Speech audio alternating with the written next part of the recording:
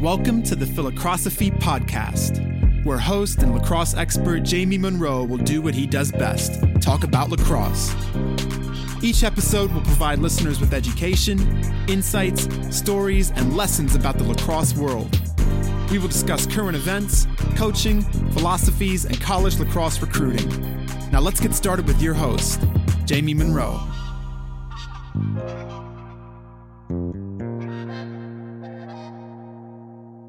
The Philocrosophy Podcast is brought to you by Oxia Time, a cool watch company focused on university-branded watches. John Canaris is the founder of Oxia Time, and he was the goalie at Penn in the late 80s who led his team to the Final Four. John is actually best known for being the goalie that Gary Gait dunked on in the Air Gate. Oxia Time makes beautiful, Swiss-made, authentic watches whose design and quality match the essence of the universities they represent.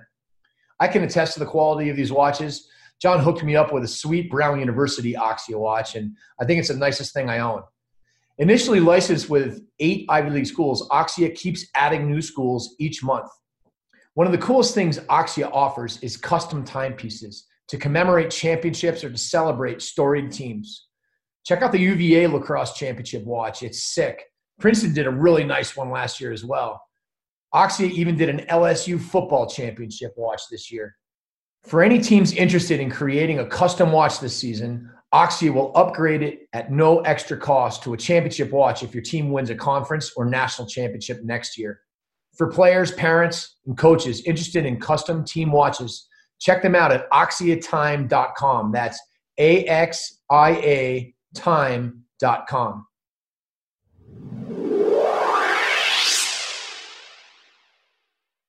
How's it going, everybody? Really excited to welcome Mikey Thompson to the Philocrosophy Podcast. Mikey's the head coach at Christopher Newport University. Mikey's a 2010 graduate of UVA. Mikey's in his 6th year as the head coach at CNU. He's been to the NCAA tournament twice, made it to the Sweet 16 in 2018, losing to Salisbury by a goal. He's building a great program, and he's really one of the brightest young coaches in the game. Really fired up to have Mikey Thompson on the show. How you doing, Mikey? I'm doing great. Thanks so much for having me on. Yeah, man. Awesome. So great to be back playing lacrosse, isn't it? Oh, it feels amazing. We had our first full team, full contact practice on Monday, and we just went straight to scrimmaging, and there was a ton of energy on the field. It felt great. How happy were the guys? Oh, they loved it. They loved it. It was perfect. It was nice and sloppy. Nothing really looked great, but the energy was incredible, and it just felt good to be back out there. I love the way you just said nice and sloppy. What do you mean by that? How can it be nice and sloppy? Well, at some point you just have to realize that when you haven't put anything structured in yet, and you've been working in these small pods, and you really haven't even thrown a lacrosse ball further than 10 yards in some cases. So especially in the middle of the field, those full field passes were a little bit all over the place, but it created some great ground ball scrums. And that's another thing that they haven't been able to do for 11 months. Yeah. So there is a little bit of beauty in the slop sometimes. No doubt. Well, and if it's not sloppy, then you probably are controlling it too much and making it too easy. I mean, at the end of the day, almost every game we've ever played in has been sloppy and kind of gross. You're like, oh my God, I can't believe we won that game. And because learning how to play through the slop actually is part of learning how to play in real games. Yeah, absolutely. Absolutely. You have to put yourself in those situations as much as possible. So guys know that it doesn't need to look perfect every time, and they need to figure out solutions even when, something develops differently than you drew it up. Totally. I used to feel like it was my job to clean it up. And now I really kind of regret ever having done that. I think you got to let the kids kind of figure it out and show them later on film and let them understand the value of the things you're trying to teach, but let it be sloppy. Let them learn. It's funny when kids are little, we don't try to correct them when they're falling down, when they're trying to, you have little kids. I don't know if they're walking yet, but you don't worry too much about whether they fall. You just worry about them continuing to try to figure it out. Right, right, exactly. I mean, film everything and, let them figure it out on the field. And then the quicker you can give them that feedback after practice using the film, that's kind of where they learn. And the other piece is that the only way you really learn and grow is through pain. So you put a competition on a drill and you lose, you're going to want to figure out why. And so when you show them on film, now they're going to be a little bit more connected to that result, and they'll listen to you a little bit more. Totally. All right. Let's get into the portion I usually start with guests, which is the lacrosse journey. One of my favorite things is to listen to these amazing journeys. You're younger than some of the guys. I've had some guys on here and we were still in 1991, 45 minutes into the podcast. I think your journey is a little shorter, but nonetheless, really excited to hear about it. So where did it all start for you? Yeah, for sure. Well, first of all, my dad played in college, and he was the head coach at collegiate school in Richmond, Virginia, where I went to school from K through 12. So he was the head coach until I was about 4 years old. So those are kind of my first memories of lacrosse, on his shoulders, watching games, idolizing all of the players on the varsity team. I was the ball boy with a couple of my buddies. So we got to leave school early some days to go travel with the team and ride the bus. And those are some of my favorite memories, just to think about how much I idolized those guys on the team and how much I loved the sport from a young age. My grandfather actually was a captain of the first post-World War II team at UVA. Wow. Loves the sport. He's 96 years old. And he still actually comes to as many games at CNU as he can. So I grew up loving UVA lacrosse as well, going to Klockner and watching games on the hill. And also one of my good buddies, his dad started Geronimo lacrosse when we were in first grade. Geronimo is still going on today, but it's a youth league in Richmond that's done amazing things. So before that, there really wasn't the opportunity to play in the Richmond area. So that was really huge. And, I played football and lacrosse in high school. We were fortunate to win the state championship in football my junior and senior year. Wow. Having Russell Wilson as our quarterback definitely helped that. Definitely made for a lot of fun on the football field. Wait, tell us, you got to give us a Russell Wilson story. Oh man. Well, he was about as dialed in high school as now in a lot of ways. I mean, the same type of attitude. And I've learned so much from him in terms of just mindset, going into every single thing that you do. I mean, he's all business, but I like to know him on a personal level too, just to know how good of a guy he is. But it made for a lot of fun in playing high school football, because we go out of the shotgun. We didn't have the best offensive line, but it actually kind of played to our advantage, because he'd just be running crazy and guys would just end up wide open. Sounds like nowadays too. Yeah. And I was the running back, so I would just kind of find myself wide open. And if we did run the ball, no one expected it. So that opened up the holes pretty well as well. So, wow. Unreal.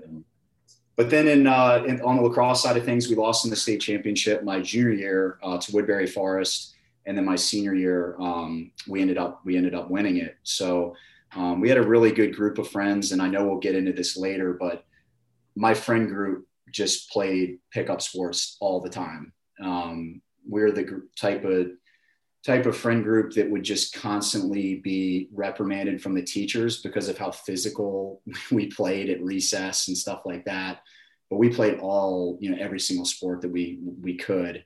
And I think that had a lot to do with the way we developed as athletes.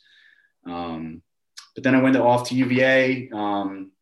Like I said, I was a UVA lacrosse fan my entire life. So when I got that first handwritten letter from Dom, which I'm sure a lot of guys remember, it was kind of done at that point. That's where I wanted to go.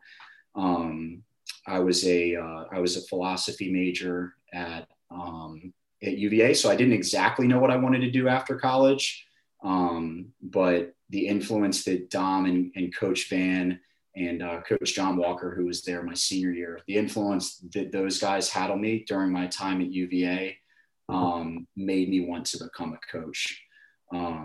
So I stuck around. I had a few credits to finish in 2011, and I stuck around that year and helped coach as a student assistant. We were fortunate enough to win the championship that year, and I wanted to keep coaching after that. There was a lot of ups and downs in my time at UVA. I wouldn't trade it for anything. I have some amazing friends and teammates that came from my time at UVA. We had some really good teams, but we also went through some really, really challenging stuff.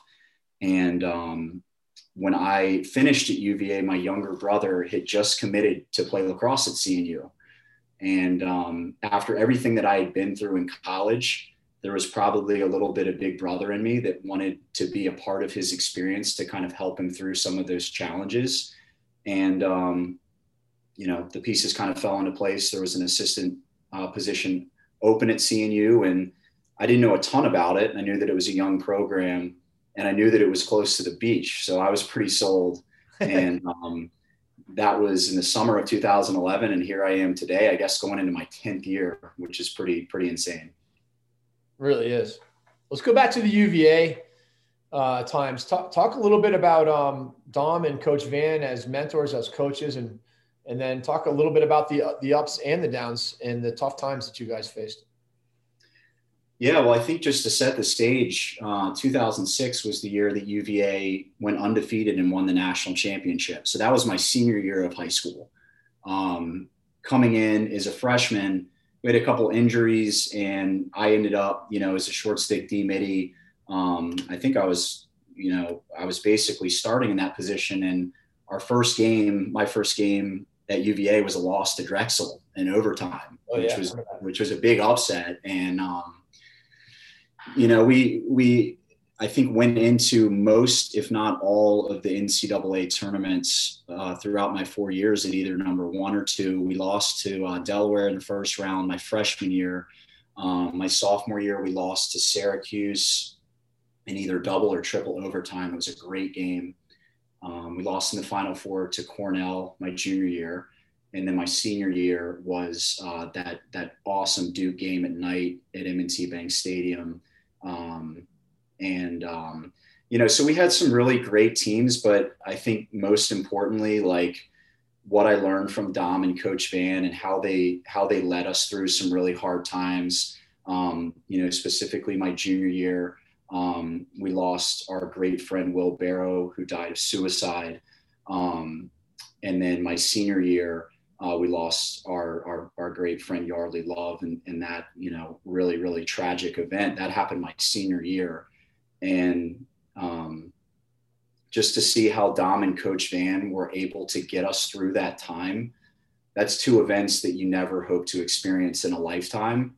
And 2 of those things happened, so quickly back to back that we were really looking for answers. And the way that Dom and Coach Van helped us through that is something that I will never forget. And it's something that's really, in many ways, kind of made me who I am as a coach today, because it's allowed me to approach the job from much more of a position of just caring for your guys. And I know that all the best coaches genuinely deep down care for their guys. But when I went into my first year of coaching at CNU, it was way less focused on winning and losing. And it had a lot to do with building a culture that would set guys up for, strong relationships with each other and with themselves. And I think that that's really carried through to how I still like to coach today. And that's, Dom, Coach Van, they're the absolute best in that. So let's switch gears to culture. You just sort of told us a little bit how you view it. How has that evolved for you as far as building culture in your team? And can you get a little more specific as to how you do that, and maybe how you use some of those experiences, the good and the bad, that have shaped the way you do it now? Yeah, for sure. I mean, I think it starts off, our first core value is care more. And that means to care more about, everything that we're doing on and off the field, but it also means to not be afraid to show each other how much you care about them as individuals. and valuing the human being as much, irregardless of what they're producing on the field. That's kind of where we all start, is not being afraid to show that we care about playing lacrosse and being as great as we possibly can be, but also about each other. We talk about getting better and closer every day. So that growth mindset of, doesn't matter where you're at right now. It kind of matters what you're doing right now to improve. And also just getting closer to each other, because you're going to want to play for the person, beside you as much for, yourself. You need to be a part of something bigger than yourself. Be a great teammate. That's one of our core values, in believing that we really have everything that we need to be as good as we possibly can be. And, when I got to CNU in 2011, I think we were barely cracking the top 100. So there was definitely a building process that had to happen. But deep down, you need to believe that if you do the right things over and over and over again, you're going to make progress and you're going to ultimately get to where you want to get. But I think in terms of culture, the way I think of it is we have a lot of traditions in place that help develop these things. We do an activity that we started last year called the Safe Seat, which we got from Clemson football, but it's one of the most powerful things that we've done as a team. And, the gist of it is that you get into a room with your entire team.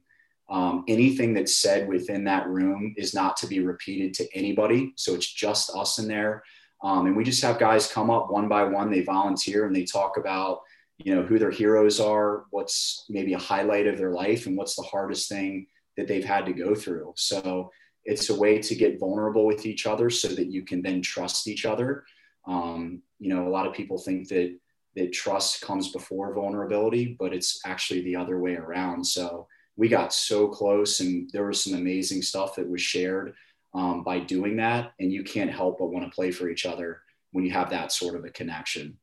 But we have a lot of traditions that we've done throughout the years that I think reinforce that culture that we want to have year after year. That's amazing. What did you call that event? It's called the Safe Seat. We literally bring a chair, the same chair, into the meeting room every day. The guys know that that's what's going on.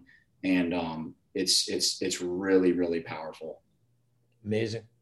You were a philosophy major in college, and you've really been interested in sports psychology.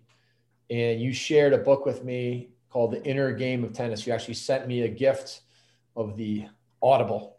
I actually just got the hard copy. Terry Mangan, from assistant coach at nice St. John's, heard me talk about it or read something that I wrote about it or whatever. And he was like, "Hey, I got a copy. You want it?" I was like, "Yes, so badly." So now I've got my own copy that I can start underlining. But please talk to us a little bit about your passion for sports psychology, the inner game of tennis, and how you apply it all to your culture and to your athletes and to yourself.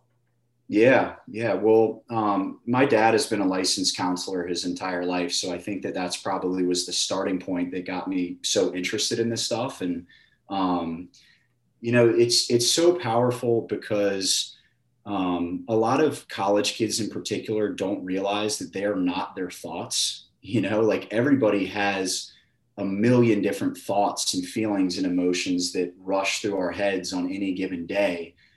And when we realize the power in being able to choose which thoughts and emotions and feelings we decide to entertain or attach ourselves to, there's a great freedom in realizing that you have a lot of control on your mindset.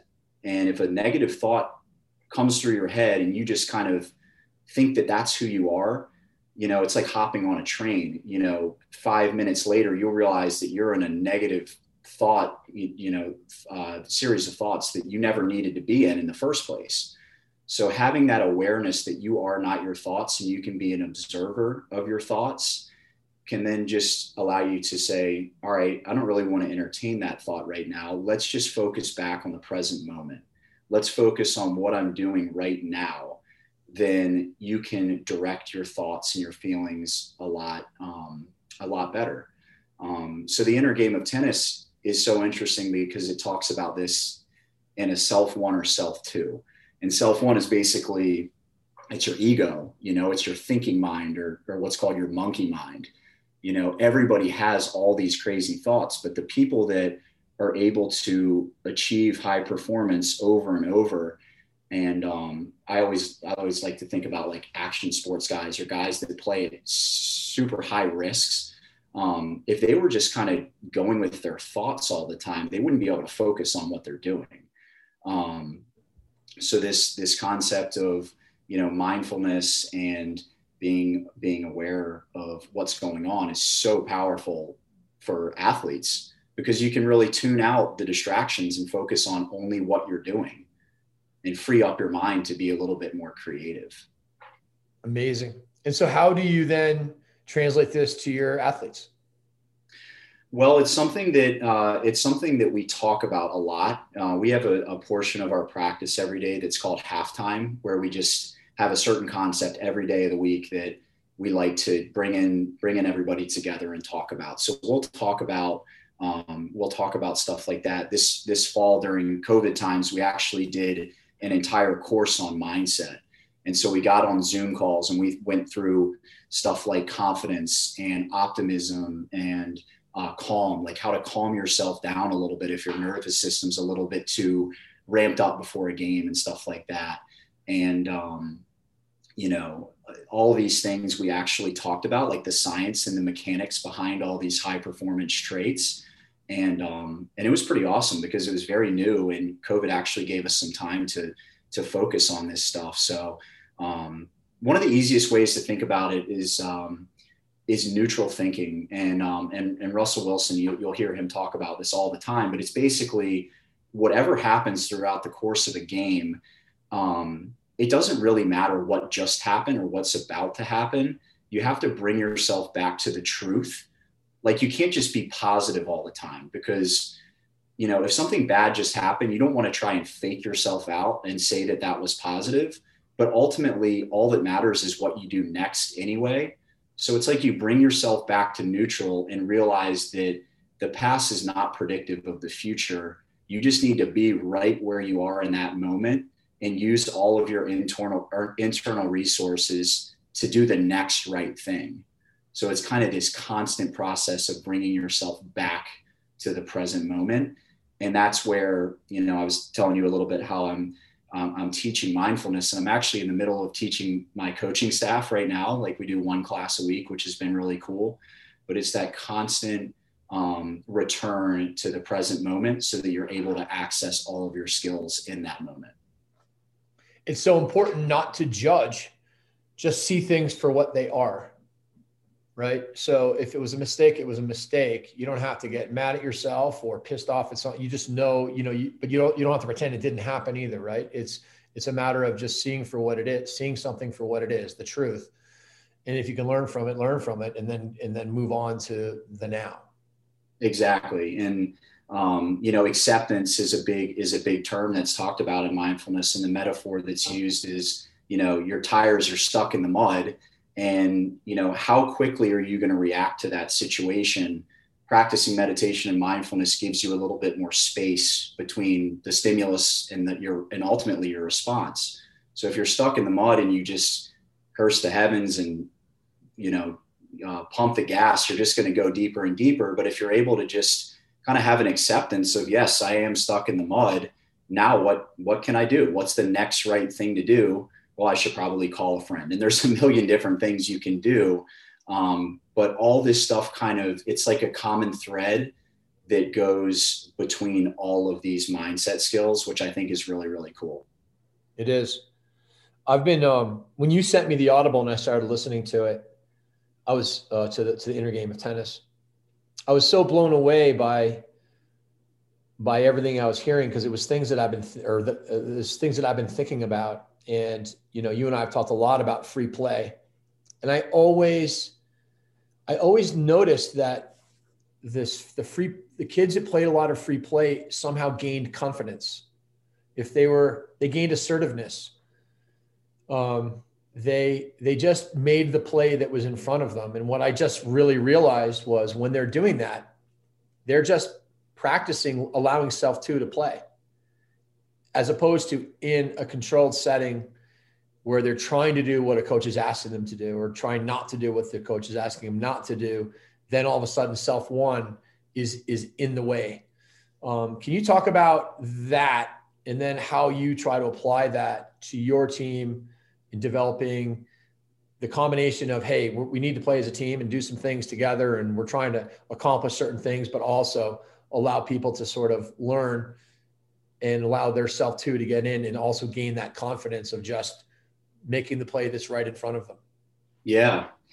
Well, yeah, I think that confidence, of course, comes from the amount of difficult situations that you've put yourself through over time. Just over and over putting yourself in difficult situations is going to allow yourself to say, during the game, I can do difficult things. I'm ready for this. I've been doing this over and over and over again. And the other side of that is what you're saying to yourself when you do make a mistake. If you're quick to, get on yourself, right, when you make a mistake, you're likely to kind of wallow in that for the next couple minutes. But if you get really good at being like, I can get difficult things. I've done this before. I've played 1 million games in free play.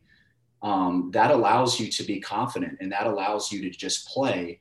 And I think that, in talking about drills and putting yourself in situations where you're just trying to do what the coach is telling you to do, maybe that's a little bit more like self one getting in the way, because you're thinking about it too much. You're thinking about what the coach wants you to do, as opposed to just kind of quieting your mind and letting it happen. And of course you have to have a baseline of skills to be able to just let it happen. There's no denying that. But I think it is about quieting your mind and being aware of the types of things that you're saying to yourself to free yourself up to make those plays. And I think free play is such a good setting to do that, because, the consequences aren't quite as high when you're doing this stuff over and over and over again, but yet you still want to win. So you're trying to figure out throughout the course of the game, what are the things that I can do to help my team? And what are the things that are most effective? And like I said earlier, you only change because of pain. So if you start doing things that don't work, you're less likely to do it the next time, because you do want to win and you want to compete. Totally. It's kind of like, it's where communication is born, I think. Oh yeah. Right. Because no one's just telling you to communicate. You're literally having to figure it out on your own. And the best communicators, I think, are really born in these free play environments. I think one of the paradoxes is that free play isn't always the most physical. It can be no equipment and tennis balls. It can be boys and girls. It can be 8th graders playing with freshmen in college. It doesn't have to be the highest level of competition. And I want you to talk about that in terms of the way you kind of said difficult situations, and sort of help us understand that paradox between free play that can be kind of fun, and it can be something that it is hard to win the game, and it is hard to execute the skills, but it's not necessarily something incredibly physical taxing thing, but it does teach you how to be. The hardest thing is just to be in the moment and just to play without thinking and read the game and almost be one with the game. Yeah. Well, I think in terms of the reps, you think about how long you can play a free play game. I mean, we could go out there and play for an hour and a half and be fine, playing a 3-on-2 or something like that.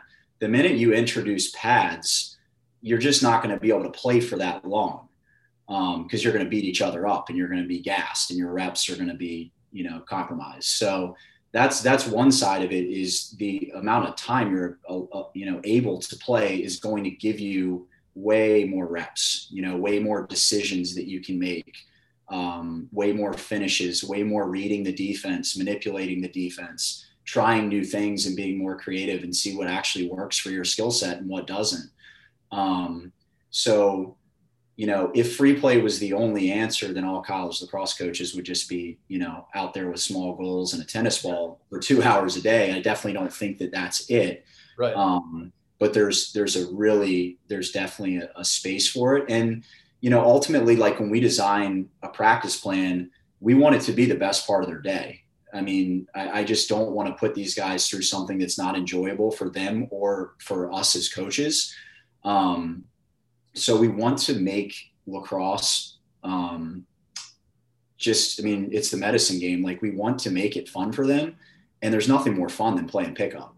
I mean, it's the best. So you could tell your players in the off season to go hit the wall and lift weights and shoot on the net. And they do have to do that stuff. There's no substitute for that. But by creating a culture where guys are playing pickup all the time, it doesn't feel like work. You know, I always kind of cringe when people just say the grind, because there are things that are a grind, but like, our guys love lacrosse and they love to play. And that's ultimately the type of kid that I want. I don't want them to do it because someone's telling them to do it. I want them to go want to get a group together and play pickup on the field. And so that's an element of it too that I think helps you long-term, is just the amount of time you're on the field and playing. No doubt. And where are you going to be able to practice pairs offense? You know, you can't practice that on the wall, but you can practice it in a 4-on-4 plus a goalie game. Right.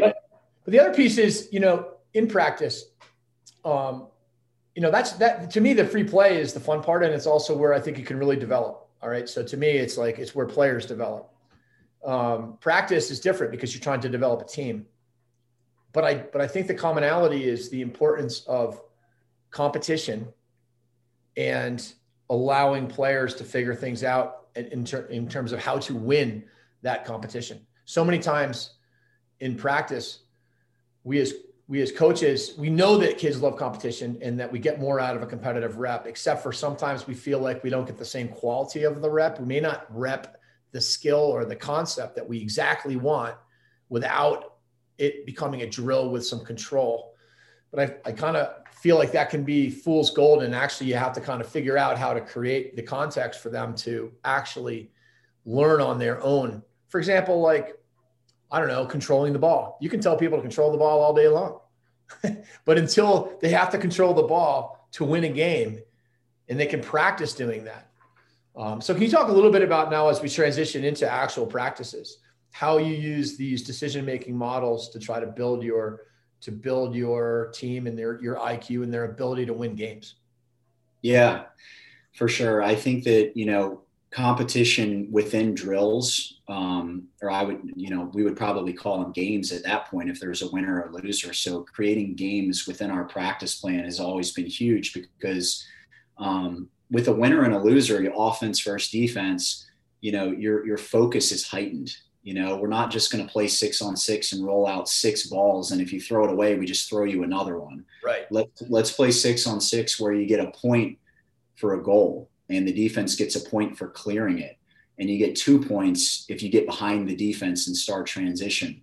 Like, games like that are going to get guys a little bit more focused, and it's going to put them in more of an environment where they're used to dealing with a little bit of pressure. And you might not get the quantity of reps, but ultimately you're getting quality of reps that's going to replicate the game more. And I think once you have a certain skill set and they know the fundamentals, and maybe you do it part whole or in a vacuum there for a little bit, you know, once you get to that point, I love doing competitive drills where, you know, maybe the loser does push-ups or sprints or something like that. And again, guys just love it. Guys love when they're competing for something, that energy gets up and they support each other. So I think that, again, with everything, there's a balance, right? There's no one size fits all. You can't just do all free play or all competition. Right. But you do have to think about with your team, what's the right balance? The right balance. Yeah. And really be thoughtful about that. Hey, so let's transition into what you guys are doing on offense these days. What's your philosophy, and what are you guys trying to run? Yeah, I mean, I think every year we look at our personnel, because as we've talked about many times, Jamie, I mean, all sets can kind of look the same at one point or another throughout the course of a possession. Yeah. I mean, we've definitely looked at a lot of the stats that are coming out of, both the MLL and the PLL, and, what's producing the highest quality shots, stick to the middle, getting to the middle, getting guys on their natural side, two-man game. Two-man game has been a much bigger emphasis for our offense in the last couple years. Creating more space for those off-ball guys and seeing if you can draw three guys to the ball to create a 4-on-3, off ball. Stuff like that. I mean, our base set has either been, a 1-4 and making sure that we're dodging those low wings. We're doing some big little stuff. We do a little weave action up top. But we like to practice everything in either a 4-on-4 or 5-on-5 setting before we put in 6-on-6, because as we've talked about, it's more about like your identity and your philosophies and than it is about the set. You know what I mean? Spacing and ball movement and switching the fields and getting to the middle, putting guys in the right spot, shot selection, like all those things ultimately is what's going to be the most important. You might run a little action on the backside to get a switch or to get the defense moving or something like that. But giving your guys the ability to put themselves in positions where they're going to be successful, and then having them read and react. What we talk about on defense all the time is the 5 guys need to be looking at the on-ball defender and figuring out how much they're going to need to help in. And I think the same concept can be applied to the offensive guys. They don't want to just be running through motions because that's what they're being told to do. They want to really think about who's dodging, what's that matchup look like, where can I get to be dangerous at all times. So I think that's kind of the general idea of what we're looking to do on offense. When I think about teaching defense versus teaching offense, on defense, things are usually principle based. Things like make it hard to get to the middle of the field, try to give up shots from low angles and not from the middle, to try to communicate, to be able to help. Because you never really know what's going to get thrown at you. So you can't just have like exactly scripted defense. You have to read and react. And yet on offense, so often it becomes scripted motions. And we were talking about this before the podcast. Any coach would say the principles are the most important part of our offense. Ball movement, drawing a double and moving the ball, spacing, to name a few. There's probably 15 important ones. But then sometimes we end up putting more stock in our motion or our set. And all of a sudden we're focusing on that rather than focusing entirely on the principles. And I wanted to get your thoughts on that a little bit, if you would. Yeah, I think, like I said, there is a time and a place to probably put your guys into a set to make sure that guys are on the same page. But also you as a coach are going to know what's going to put pressure on certain defenses, maybe based on the way they slide or what their philosophy is. But other than that, when you're putting guys into sets and making them run specific motions, there's a little piece of them that's thinking about where they're supposed to be as opposed to playing and reading the dodger and making sure that there are outlets. That's really where it all starts, is making sure that there are outlets. And then those other, 3 guys need to put themselves into dangerous positions and, find a skip lane and stuff like that. So if you just think that you're supposed to run a mumbo on the backside because that's what you're supposed to do, but you're wide open, why would you go exchange? And that's where I think it's kind of a tough thing to do as a coach, because you're like, why would you were wide open on that skip lane. And then he says, but coach, I was supposed to cut the middle there. So that's kind of that's kind of the rock and a hard place you're in as a player, more so than a coach. We as a coach have the ability to tell our guys they can do whatever they want as long as it's within our principles. But the minute we start telling them what they do and what they don't have to do, now you're kind of putting them in a hard place. It is all a balance too, because there are so many great looks out there, so many, great sets and motions. And, you and I have, we're working together now on the coaches training program, everybody, in case you didn't know, with Bobby Benson's departure to the University of Maryland. I was able to get Mikey Thompson to join and help conduct office hours and help create content and stuff like that. And Mikey has been, since the beginning of this, he's been a subscriber and has put a lot of time into it. And both of us share the passion of studying all of this stuff. And so there's so many amazing looks out there. The question is, how do you get to those looks? Is it easier to get to them from the structured motions or from the principles? And once you get to the point that you can do it all, certainly you can probably structure anything you want if people really know what they're doing. And I think that's kind of where I've gotten to in general, is rather than trying to structure the evolution of everyone's development, try to use film and let them figure out how to get there. Because I still want all of the looks in any one of these offenses, and I want all the skills that I've ever wanted. It's more a difference of how do you get there.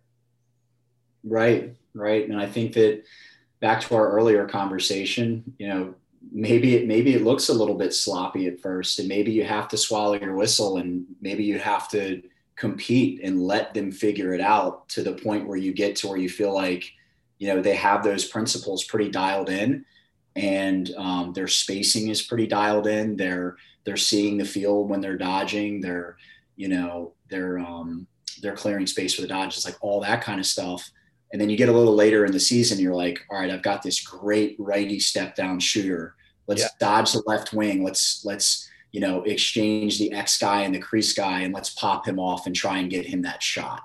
So it doesn't totally change what you're doing, but it also is taking advantage of what you have. Right. When you think about NBA coaches, the way they're able to draw something up for a shooter, it's because of the fluency of the players. And so they got there, they're pros, they're the smartest, they've got to be the best athletes and generally the smartest players.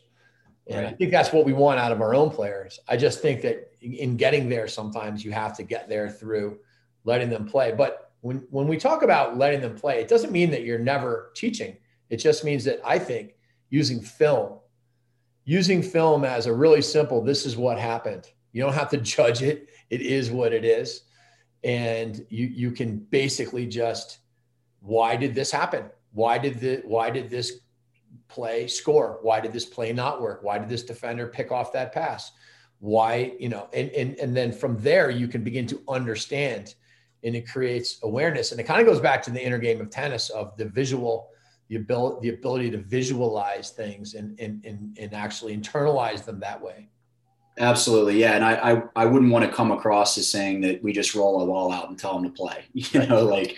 We've been filming every drill of every practice since 2011 at CNU, and the amount of hours that our staff has put into, breaking down film and making notes and watching it with our guys. We have a pre-practice meeting pretty much before every practice where we watch practice film, and that is where the learning occurs, which allows you to have this fun, upbeat practice where we're not blowing the whistle all the time and trying to teach too much on the field. So I can't speak highly enough of how important filming practice has been for us.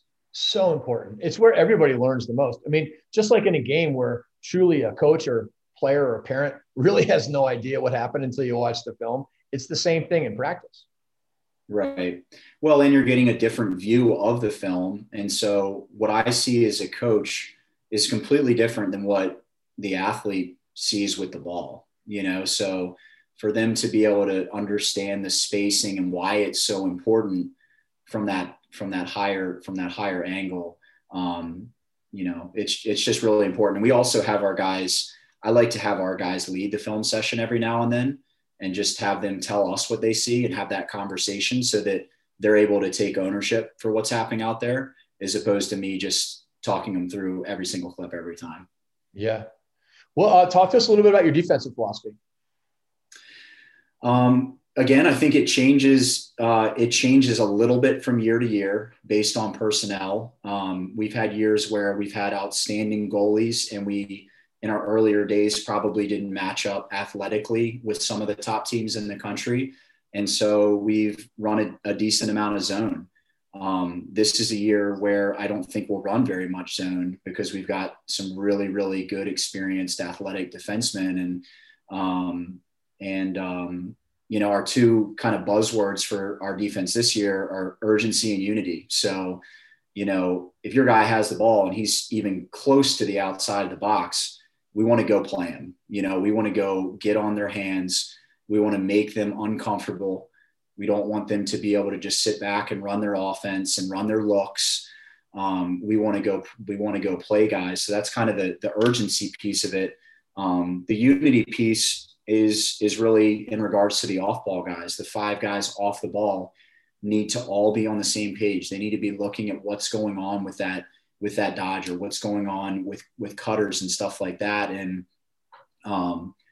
you know, it's not that we're going to slide every time or we're never going to slide, but we want to be all on the same page and know that, okay, if I do have to go here, I'm going to have someone behind me that can fill in and be a 2 slide. So, I think it stems from probably being more aggressive, looking for the opportunities in our drills and in our practices to find doubles and just make teams as uncomfortable as we can all over the field. And that's in the ride game, that's on ground balls, that's in transition, that's running early offense. We just want to attack as much as we can. And you know, watching Carolina and UVA play this last weekend, it really seems like that's where the game's going. Like the teams that are committed to attacking and exploiting all opportunities, if you have the talent and the skill set to do it, which of course those 2 teams do, but it seems like the return on investment for playing that type of lacrosse is pretty high with these new rules. So you mean attacking defensively, attacking by pushing the ball in transition, attacking in early offense? Is that what you're referencing there?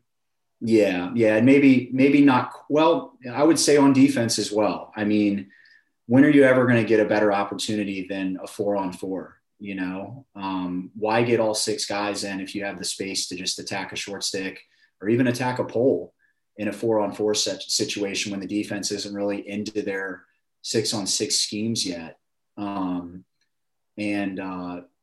You know, I just think that that's kind of where the game's going, and it's really exciting. I mean, I love watching teams ride too,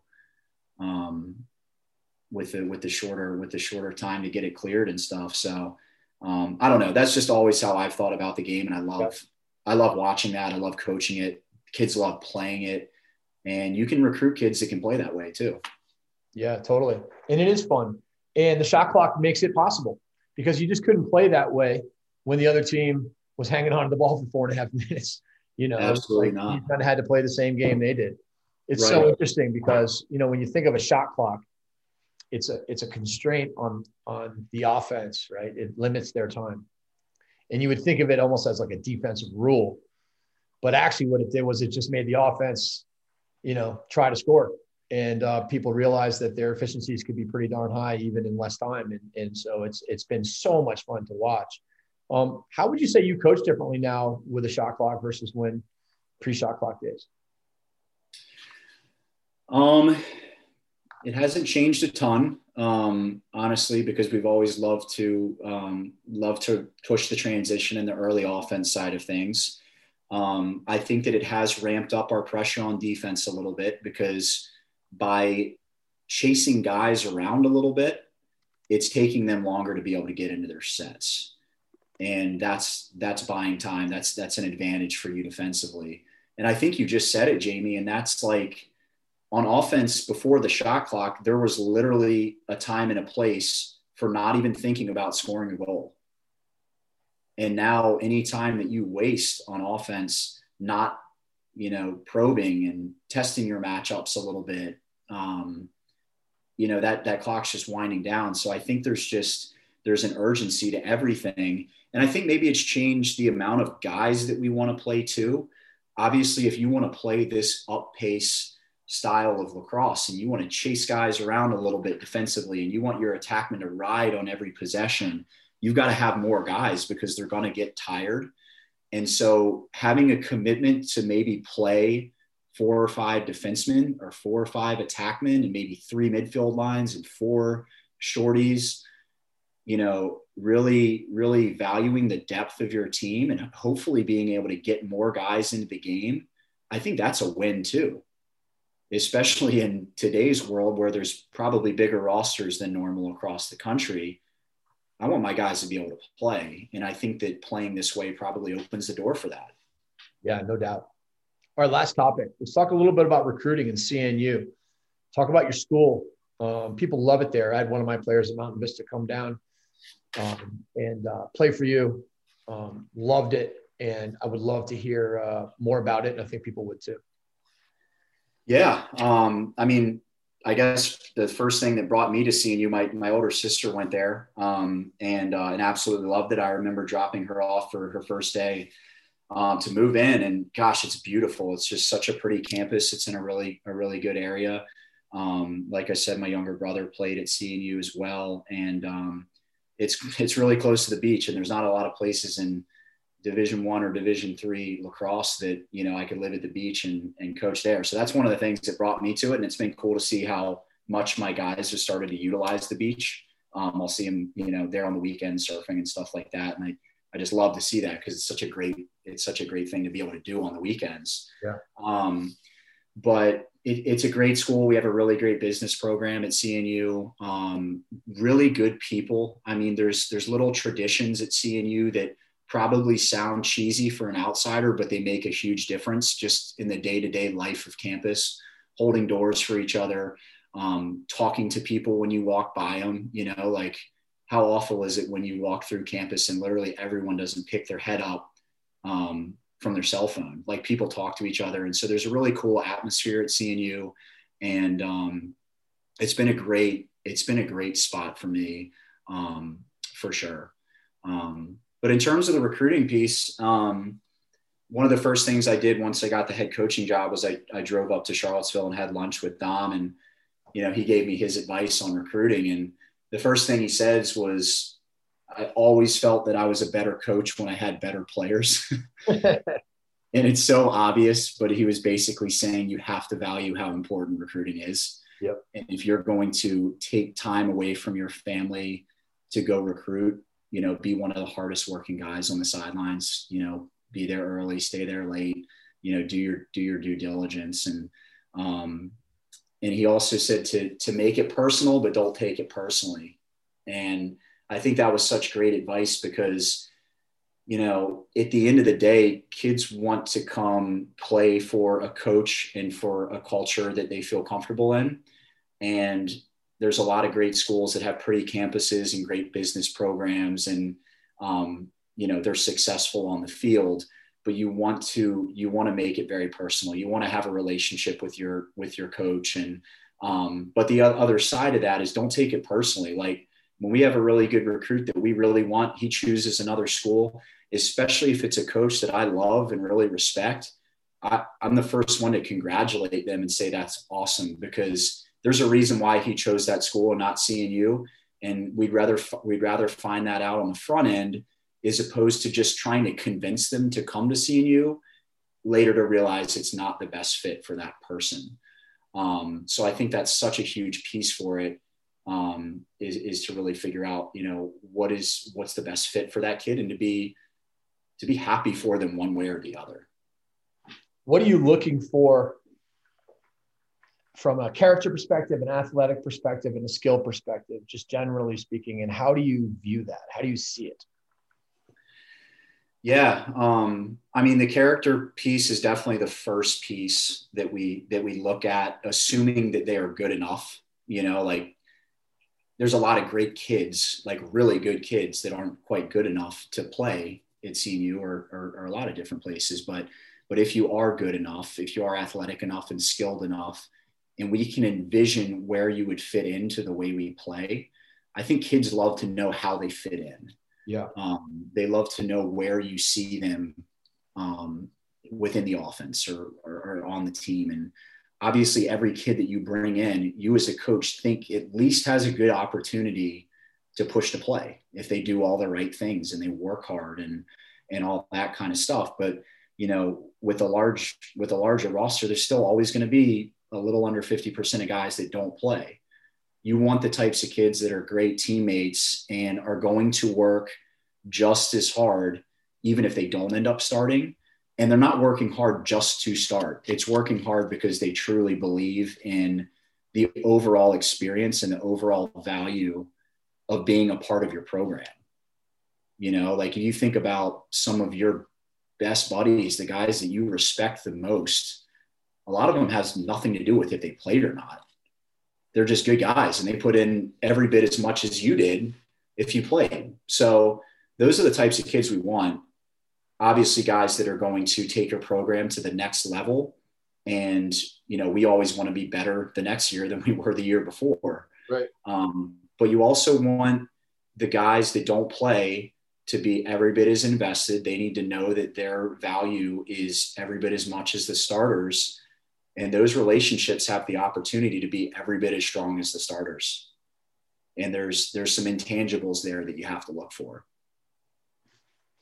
I would love to play for you, Coach. And I really appreciate you coming on this show. And I'm fired up to be working with you with the JM3 Coaches Training Program. I think everybody else is too. Thank you so much for taking the time, sharing your thoughts, your history, your journey, your wisdom, and your attitude towards learning. So it's inspirational.